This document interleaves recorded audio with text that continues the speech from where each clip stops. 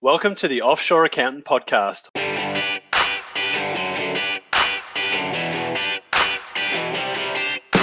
I'm Nick Sinclair, and this is the go-to podcast if you're an accountant and looking to set up and build a high-performing offshore team for your accounting firm. Here you can learn how to complement your local efforts, grow capacity, and deliver more to clients than ever before. Hear from experts who have done it already. Let's go.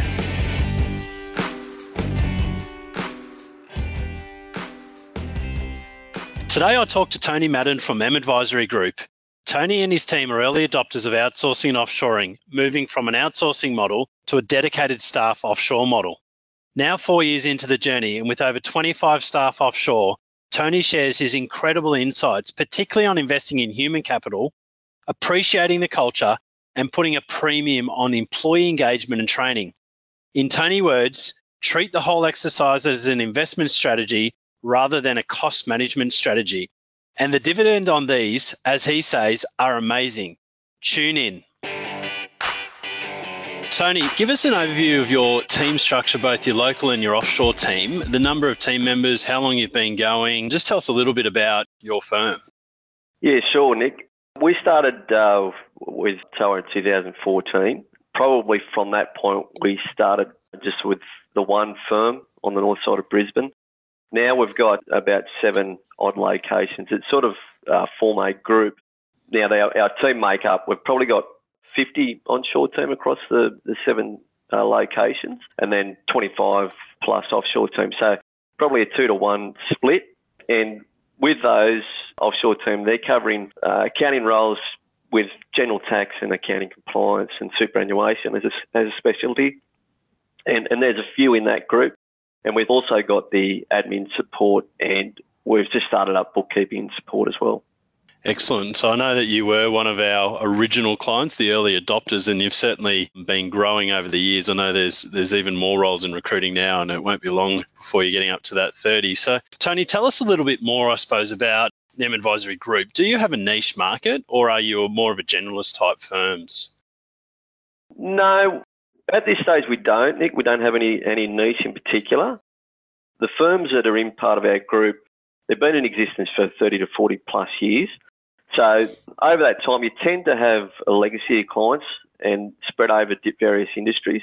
So each firm, I suppose, has a level of concentration in particular industries, and that just comes down to the territory they operate in. So the concentrations may be in mining support, tourism, agriculture and manufacturing, probably the broader industries, but no particular niche in any particular area at all. Okay, great. So you've been on this journey coming up to 4 years now. So do you want to tell us about the story of setting up your offshore team? Originally, what were the motivations behind doing this versus obviously all the other priorities? And back in 2014, it was a bit taboo still. It wasn't something that, is probably more common now. So tell us a little bit about your story with your offshore journey. Yeah, I suppose being a suburban business, and I think the regional guys would find this as well, finding local talent is a challenge. And if you want to grow your business, try and find the right staff and put effort into them and making sure that, that you're going to get your return off them. It's hit and miss. First of all, you can't find the talent. Then once you got them, they see the bright lights in the city and then they go. So we always found that a challenge. So what we wanted to do is we wanted a more stable management of our capacity. So that's when we started to look at outsourcing. So early on, back in about 2006, 2007, we started dabbling in outsourcing. So we had mixed results from that, and it wasn't until we were introduced to the concept of offshoring that we decided to go, well, look, let's investigate this a bit more and try and really resolve our capacity issues with that strategy. And so far, that's been the best solution for us. Excellent. So what's the main difference between when you were outsourcing and sending like a project work across as opposed to what you now do where you have your own dedicated team, and obviously it's spread across more than just accounting, it's obviously administration and other areas. What's the main difference you've seen between the two models, and why is the offshoring one working for you better? It's probably just controlling and managing the staff. It's that consistency. You know your staff, you know you've employed them, and you've worked into developing them. And my managers have got that connection, that direct connection with them. So if they put the effort into that individual, which would be like a cadet in Australia, they know that they're going to actually get a consistent outcome. So that's what we look for, is that predictable outcome. Whereas with the outsourcing model, is it a lot of the work just sort of goes into a pool. You don't necessarily have that direct contact. You don't know how it's going to come back. Sometimes we found is that you would have a level of staff because they were front loaded in trying to get you on. So there was a lot of effort in putting the right people to support you, which were their guns. And then probably year 2 or year 3 after that, they would take them off, and then you were stuck back with junior staff trying to educate them again. And the whole process just restarts every 2 years effectively. Whereas, the offshoring is a more stable way to train and develop your staff. Yeah, great. And that's one thing, why we really set up this model was because of that. Or with my own firm, I had that experience where we were in essence having people changing all the time doing our work, and the more successful the outsourcing firm were, the lower the quality the work got, because obviously they're trying to bring juniors in and train them up. And as we know, that's a journey. It doesn't just happen within a few months. So yeah, great input there, Tony. So how did you go about setting up? What process did you take?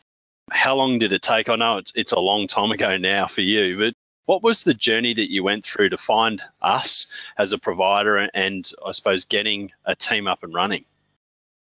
Yeah, good question, Nick.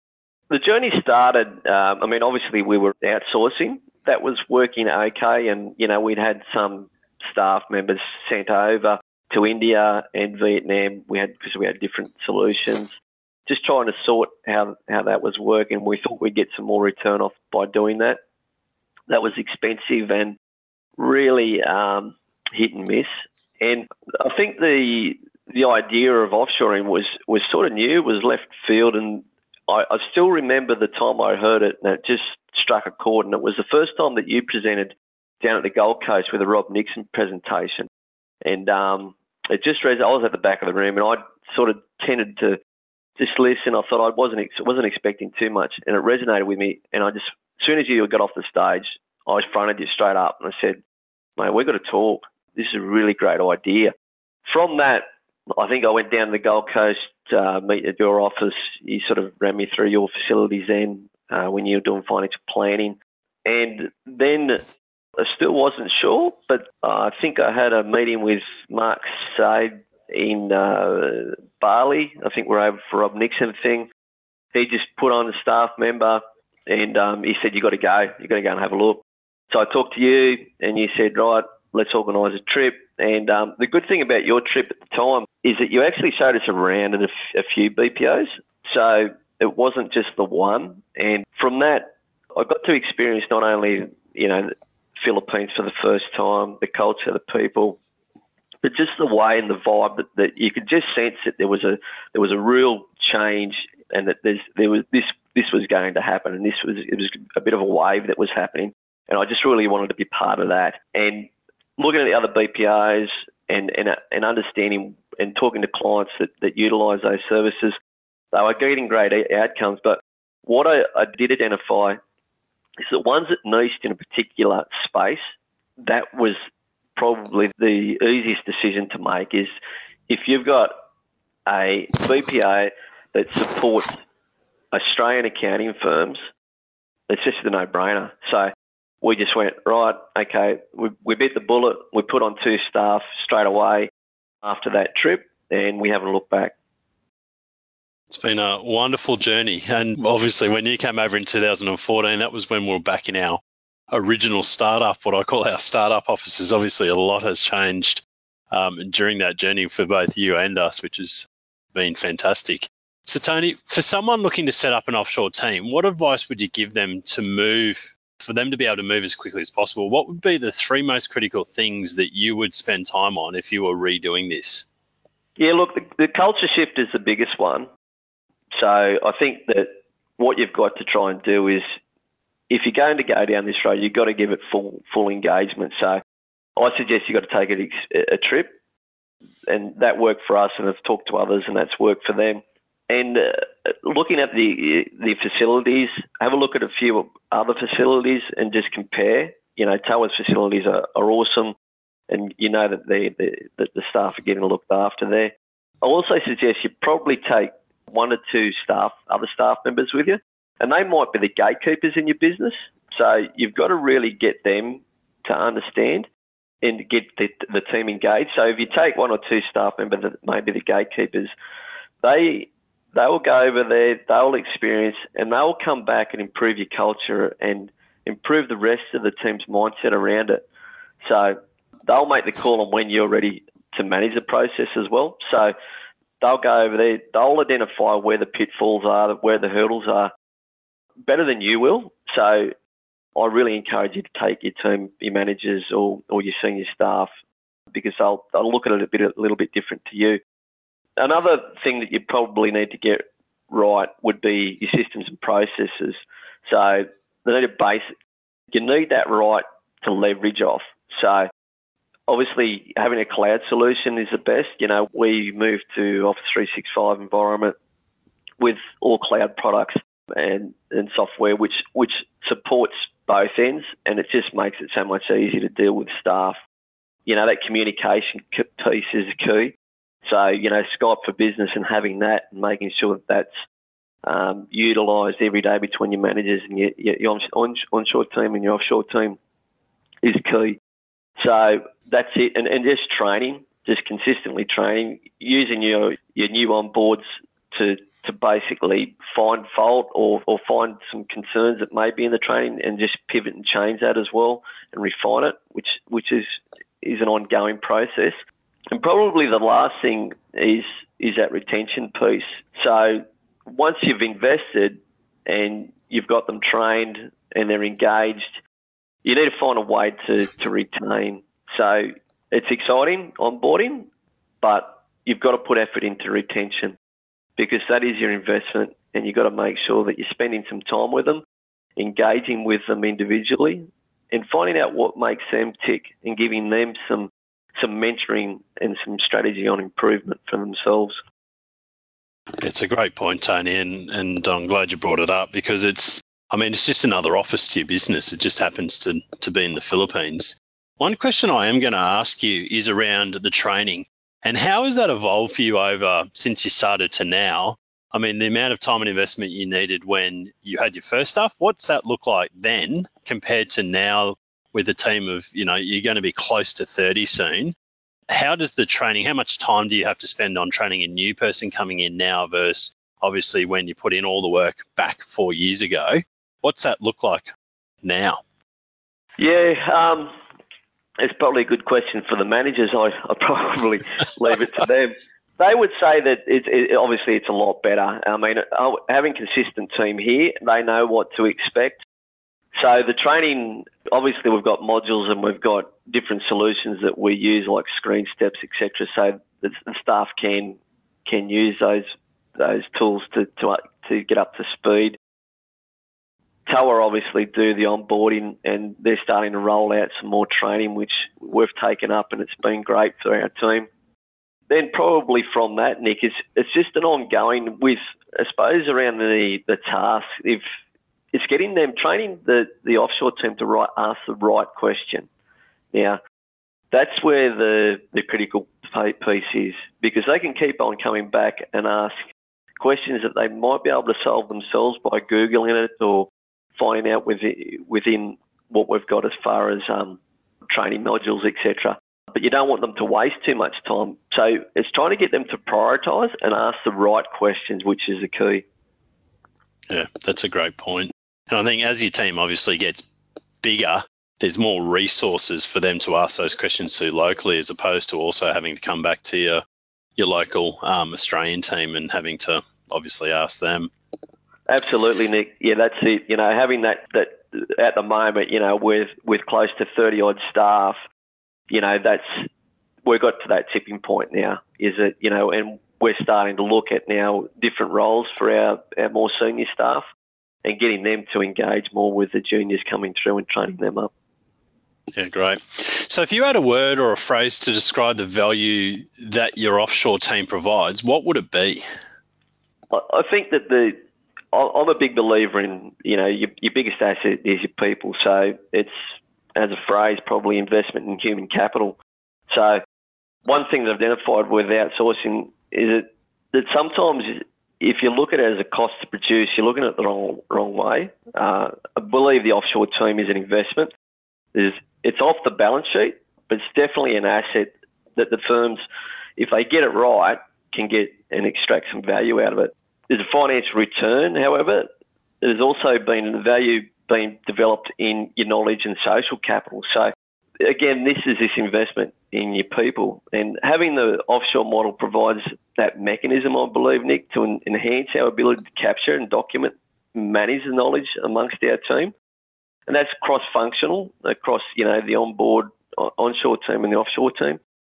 And that helps support and encourage the practice of knowledge sharing and knowledge transfer. So, I mean, once you've got that size and you've got that knowledge transfer and that trust, and you're dissolving this fact that we're onshore and offshore, we're one team. So that knowledge transfer is gold. And that's where the investment starts to pay dividends. On the social side, all our staff offshore, they're extremely positive people and they love life, always willing to go above and beyond for our business, which that's touching. That's why I'm so engaged with this process. You know that, you've got so much loyalty in return from your offshore team. It just keeps you going there. It keeps you investing in that. And you really want to make sure that they get the most out of it for themselves and their families as well. Yeah, so really that piece is, I suppose it's hard in one word or phrase, Nick, but it's investment. Yeah. Yeah, no, you answered that perfectly. So, Tony, there's obviously a lot of perceptions about offshoring. What are the main things that you've heard over the years, and what surprised you probably the most? I think the initial one always comes up as privacy and security of information, and the challenges of giving back to your profession, I suppose, domestically, and taking away from Australians their jobs. So, look, I've heard a lot of this from mainly inside the profession. And look, a lot of that gets, once you start to experience it, it is addressed fairly significantly, because there are providers in there that can assist with that, especially around your security and privacy information, and really taken away from the people's jobs. Look, my initial thoughts were that, accountants we didn't go to uni to complete tax returns. We have so much more to offer, and this is what this model allows. So as time has gone on, I believe, that some of the firms are probably just more scared to make the leap than anything, and they feel that they're stuck, or they stick in the way that they are doing things, and that this will go away. Look, you can't stop this wave. It is happening, and proactive, and probably, I don't like to use the word new age, but the model is disrupted. The accounting profession model is disrupted at public practice level. And if you want to continue controlling the task and trying to find talent that they're just going to continually do that onshore, you're going to run out of talent. That talent is in places like the Philippines. They're more than happy to do it. They're highly skilled. They're trained. They understand accounting and taxation, and they can support you to go to that next level in the advisory space, which is what the profession talks about. We all want to do advisory work. Well, unless you get off the tools and unless you refocus your resources, I don't think you can make that change.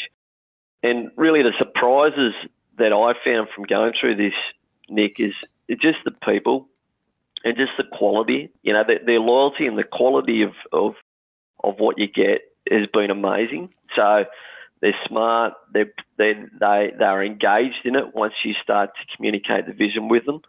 And basically it's a win-win for both them and for your onshore team, because your onshore team then get excited because they start to see that the vision starting to roll out, and you go, well, we're going to, and we will be doing advisory work. It's a little bit more fun for you guys. How does that sound? And they're all for it. They want to do it. They want to see that there's new challenges. So, yeah, you get buy-in from both sides. And how's it been? It's a really good point with your local team. Have you found that the staff that you have locally are doing higher level of work and that they're progressing their careers quicker than they would have if you didn't have the offshore team? Yeah, looking in pockets, probably at the moment, Nick, we've been in this building phase, and I think we're at the tipping point now that, with the size that we've got, we will start to see this happen. In pockets, I've definitely seen this. We've had a few staff that start to go, I want the new challenges. I'm looking at more of the advisory and providing more specialisations. That is happening, but I would say if you ask me in another 12 months' time, I'll be more confident that is happening, Nick. Yeah, great. So talking about the 12 months' time, the year ahead, what's the plan with your offshore team? How do you plan to keep growing your team, their capacity and performance, and obviously the culture that you're building with your team over there? Look, the capacity requirements will continue to grow as the team takes on more tasks and as our business grows. The team members have offshore mentors and managers to assist them focus on what's next with their capability development. So that will probably dictate a bit more as to improving the performance and capabilities. And just working together and then finding the pathway that supports not only them but also our business. So we've got some exciting things that we want to roll out in the next 12 months as far as products and services to our client base. So that's going to extend the team a little bit. And it's just for our year, like I said, Nick, we're at a tipping point. We're at a size now where it's just really we want to refine. So this next 12 months is about refinement. It's probably putting in more structure around leadership, so mainly on the offshore team, so putting in supervisor levels and team leader type levels, and then just also probably a bit more into training, PD. So again, okay, as your seniors, you might be at this level. In the next 12 months, we want to see you having capabilities in particular areas, and that's where we will start to fill that with training and PD. Yeah, and I think that's a great point that the listeners should really, I suppose, take on board is that the team members have an onshore mentor and manager to assist them on what's next for your team members' capability development, and really mapping out that plan for your offshore team. They're millennials. They want to know what their future is. They want to know where you're going and where they fit within that part of the puzzle. And I think how you're doing it is fantastic. I mean, your retention rates are fantastic. I mean, they're brilliant for a reason. And I think that's a big point for anyone looking to offshore or that currently is but wants more engagement. It's really having those mentors and working on these millennials to help them grow their careers. So great point, Tony. Now I'm going to ask you for a recommendation here. So recommendation to our listeners, what are some of the top things that you would recommend people do in managing an offshore team? Yeah, communication is key and make it frequent with the individuals. So we have group communications weekly, but it's probably got to a size now where it's too big, so we sort of break that down. And now we funnel that through to just the managers, and they are in contact every day, every work day. So they're in the morning and utilising the tool Skype for Business has been a game changer. So it's just the text rather than video conference. So, and having that regular contact communication and resolving the issues as they come up, the hurdles for them is probably the key. And probably then being specific with your team on timeframes and budgets. So for the tasks, if you're not specific with them, they can take a bit more time and they can blow your budget. So because they're trying to find the answer and they not necessarily too concerned about how long that will take. So you need to sort of cut that down. The other thing is probably just to treat the offshore team the same as your onshore team. So providing them with the respect will pay dividends, and treating the whole exercise as an investment rather than a cost management strategy. So if you're, and I've explained that previously, Nick, this is not a cost. This is obviously an investment in human capital. So you've really just got to, like any other investment, you've got to put time and effort and monitor that consistently. And, the more training and the more that you give them, the more the reward's going to be. Probably one other thing that you've got to nail is explaining the vision. So if you're clear on where your business or your group's going to go, you need to explain that to them. And that's what, they're the same as your team domestically. They've got aspirations themselves, and they want to belong. They want to be part of something. They want to be part of a journey. So they want that purpose, So you've got to really sell that vision to them and get full engagement that way. Yeah, I couldn't agree with that one more, particularly knowing our staff dynamics. 70% female, average age 30. So we're right in that millennial bracket, and they want to know what their future is. Majority of them are the main income earners for their families. So they want to know and buy into your vision. And it's amazing how proud the Philippine staff are of working for their clients and working from advisories. It's a big thing over there. It's not, it's something that they're really proud of their client, which is a fantastic thing.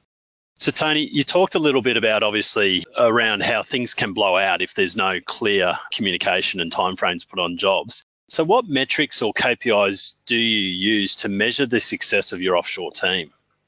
The one thing that I've utilised is, obviously I'm at the leadership position across the firm. I'm there to probably say, well, we're going down this road and we actually, and this is the vision. I then put some more responsibilities back on the managers because and get them to come back and make sure that they're clear from me that this is the way that we're going. Then I say to them, well, what sort of resources do you need to make that happen? So that's for them to control the staff, the offshore team, because at the end of the day, I'm looking at, as a business, what's the return I can get from the managers utilising the resources that I give them. So from that, the managers, they are looking at that productivity, but they're also driving, we've got to get work through. So it's KPIs around that turnaround. So it's getting them the staff to ask the right questions, to get the resolution of the task done, to get the job through, out to the client, and then pick up the next one.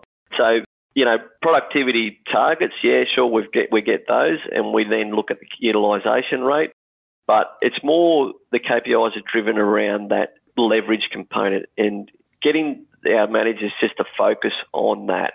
Is it, there's the staff, there's a number of jobs, that's your capacity, you can get through X number of hours or X number of jobs, and as more work comes in, then we scale up from there.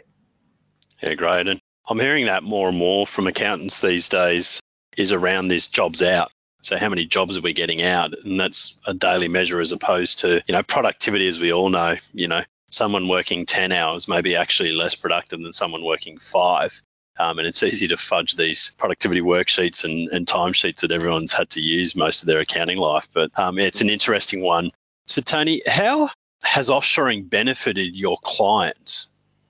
Yeah, look, that capacity issue is taken away. So throughput's improving. So we're, at the moment, this year, capacity-wise, and that's really just only been happened because of onshore changes more than anything, but it has improved our throughput.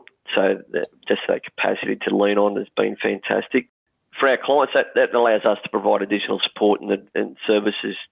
So that advisory piece is improving for us as a firm and across the group. So that's been really the benefits. And we've actually started to introduce the concepts to our clients to open their minds and the possibilities in their own business. So, I've talked to a number of clients is to look at more globally what they can do to try and support their tasks. And I've actually started to take clients over.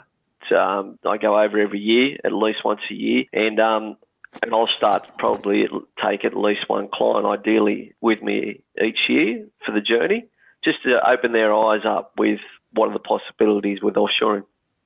It's a great way, and I've been saying for many years that I truly believe that offshoring could actually be a business advisory service for firms to give to their clients and be able to charge around the advice side of it anyway, around, what's in their P&L, what could they look at building a global team and environment for. So how has offshoring contributed to giving you more time personally? Has it given you more work-life balance? What's it done for you as personally? Yeah, look, this was the catalyst for the change, is to get that work-life balance. So I've got a young family, and that they don't stay young for too long. They're the oldest boy now is 15, and when I started this journey, I thought I'll get more time, and I'll get more, obviously opportunities to spend quality time with the family. And I believe that we're probably at that tipping point now where I am going to take some more time off. And, that's a key for everyone, I believe. And also just for the managers as well. It's just if giving them the resources to manage their lives or their workflow so that I can get that predictable outcome from them, is that if this is making their life easier, it's making my life easier. So that's what I focus on. Yeah, I couldn't agree with that more. So has offshoring had an effect on the firm's average hourly rate or profit to the firm? Yeah, good question. I'd like to say to my accountant, yes, it's been a wonderful return so far. Look, it's a build. So it's that investment, and yeah, we're very confident now across the group. And as you can imagine, a group strategy takes a lot of work. It takes a lot of commitment, conversations. It takes a lot of changes internally in various firms to get to that point. So now we're pretty confident that it's built, and we will start to see some great returns going forward. Yeah, and we always say to firms, look, it's not the profit is a byproduct of building a global team. You've got so many other benefits that can't always be measured on the bottom line. But, as the journey continues to go on, it always does add to the bottom line at some point, depending on whether you're in growth phase or stability phase or where you're at. So, Tony, what one bit of advice would you give your younger self from a business point of view? Do your own thing and stay focused on what you know works. Reduce compromise. So if you know where you got to go and something's in the way of achievement, it's a distraction. Move it. Don't act. Don't go and chase every little silver shiny thing. So just stay focused, reduce compromise. That's key. Great advice. One bit of advice you'd give your younger self from a personal point of view? Act. One thing that I've found, and I think that's just biology, is that once you reach 40, you give a shit factor's reduced. So you actually just, I wish I had that mentality back when I was in my 20s and 30s. And yeah, you've just got to act. And you don't really have an abundance of time. So if I was a young bloke, I heard it. I still heard it when I was younger from mentors or older people. But you go, no, it'll be right. I've got plenty of time. But it just goes so quick. So act now. Great advice. Couldn't agree more with it. So, Tony, what's been the biggest myth or objection you've heard about having an offshore team, and is it true? I'll take our jobs. That's the biggest one. Look, yeah, it doesn't happen. Our teams have actually grown by putting an offshore team on. Delegation, you got to think that delegation is a continuum, and you've got to make your jobs, you've got to free yourself up. So you've got to have support for that. So you've got to look at things that you can continually delegate and send them down the line. And one thing for sure, that there's always going to be small business, and they'll always require support from accountants. So we're seeing that now with the profession and continually evolving from, the form filling environment to the advisory space. So you've just got to, if you hang on to that form filling space and you hang on to, doing your own reconciliations and controlling your own data, and you're not looking forward to what you can do to expand yourself and grow your own personal value, well, that's something that you really need to have a look at yourself with. So, probably a long way to answer that, Nick, but yeah, taking your jobs, that's not the key. It's you just got to delegate and find more opportunities, and that's what you do find. You'll find once you start to take all the tasks off your list and you give it to someone else, you're going to find new jobs. That just happens. Couldn't agree more. And it's funny, the more you talk to clients, the more work they give you too. So for someone looking to grow their business or team, what would be the best piece of advice that you've heard and implemented that you could pass on? Yeah, simple. Stay focused and give you 100% attention daily to what you're trying to achieve. Looking for a silver bullet solution is just a distraction, so just stay away from that. Stay focused. That's key. Couldn't agree more. So we're going to finish off with 5 in 5 quickly. So what cloud software do you use? Xero and XPM. Wonderful. What's your favourite app?